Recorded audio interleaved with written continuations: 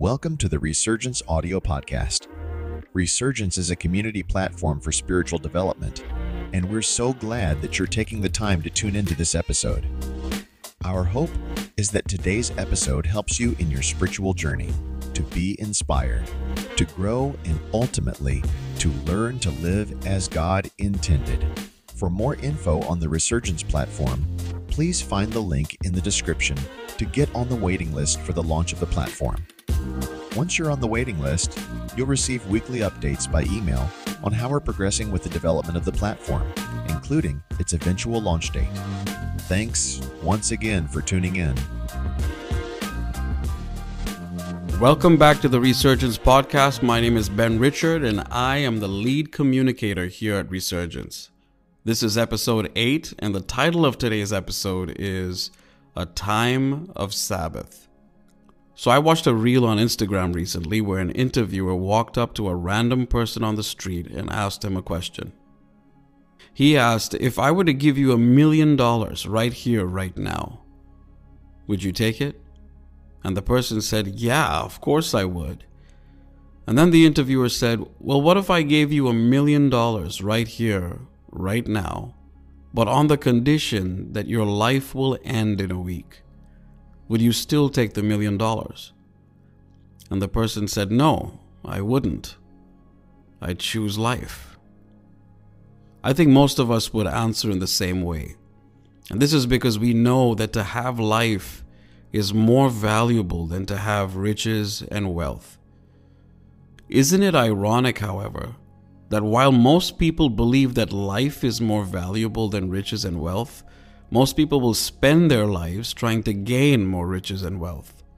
Why would you spend what is more valuable on trying to attain what is less valuable? It's probably because people believe that riches and wealth will add more meaning and happiness to their lives. Let's be honest, there's hardly anyone on this planet, not even you or I, that would say no to the prospect of being rich. Having more money means we can afford a better lifestyle, have nicer things, live with financial security, stability, and satisfaction for the moment. But momentary satisfaction only means that that moment will pass, and then we will need more to satisfy us. This is scripture in 3 John chapter 1 verse 2, where the Apostle John writes, Beloved, I pray that you may prosper in all things and be in health, just as your soul prospers. God is not against you and I having riches and prosperity, but He is against us having it at the expense of our soul prospering. Jesus, in the same sentiment, said, what does it profit a man if he gains the whole world but loses his soul? Is anything more valuable than the soul? Your soul is made up of 3 things: your mind, both conscious and subconscious, your will, meaning your decision-making capacity, and your emotions. If you find yourself living with stress, worry, fear, anxiety, fatigue, being emotionally drained and constantly consumed by the ways in which you can make more money, you have sacrificed the health of your soul for the wealth of this world. And that is what God warns us about.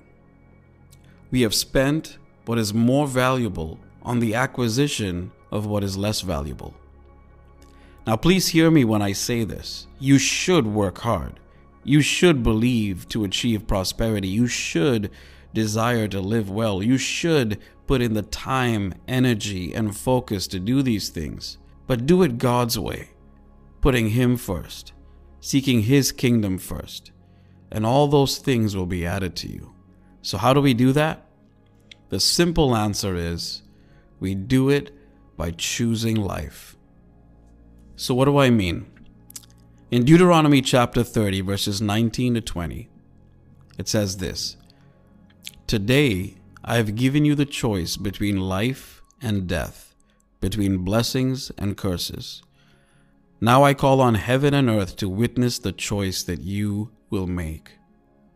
Oh, that you would choose life, so that you and your descendants might live, And you can make this choice by loving the Lord your God, obeying Him, and committing yourself firmly to Him.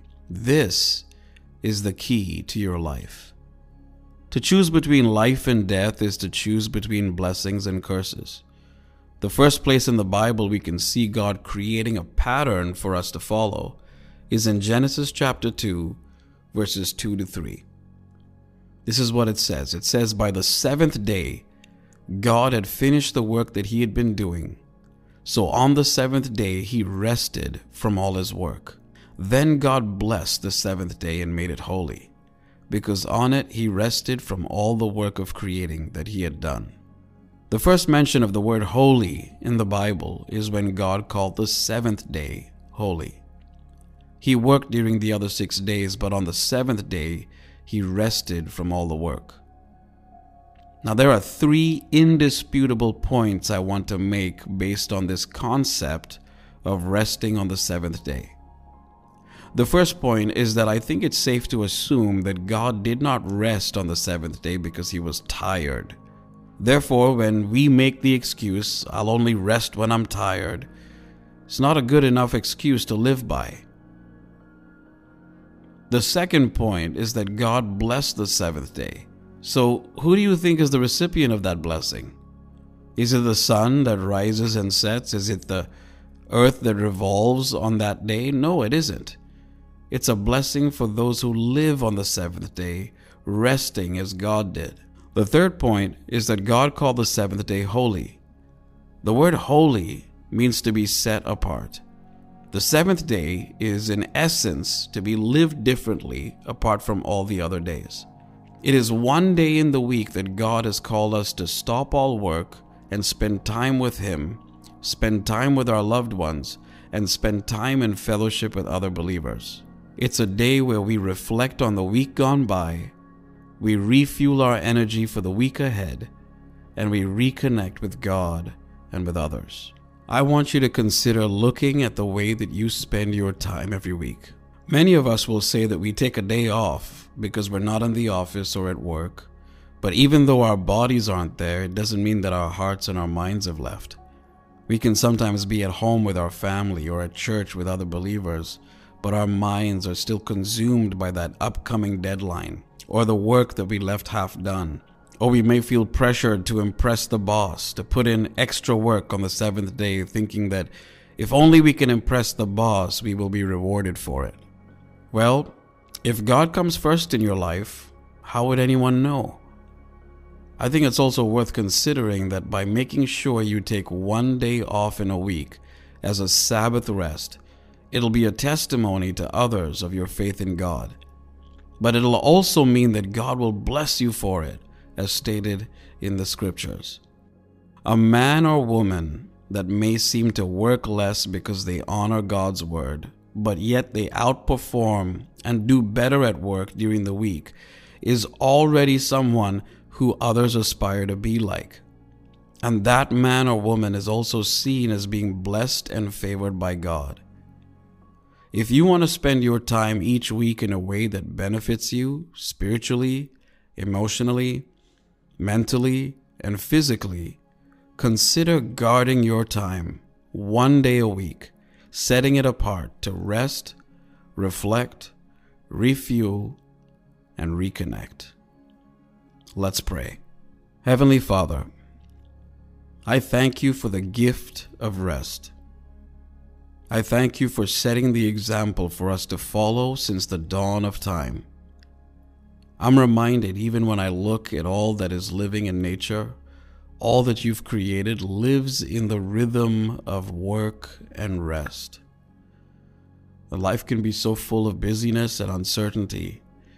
I've been guilty of trying to make things happen in my own strength and not the strength that I otherwise would have received from the rest that you called me to. In resting, I want to trust you. I want to trust you with the week ahead, that there would be greater output from my work, better connections with others, more opportunity provided by your generous hand, and a better state of well-being for me personally. Forgive me if I have lived in a way that has led me to worry, be anxious, or even feel fatigued because of the lack of rest in my life. From this day forward, give me the grace to always choose life. My life with you is more important and more valuable than anything the world can give me.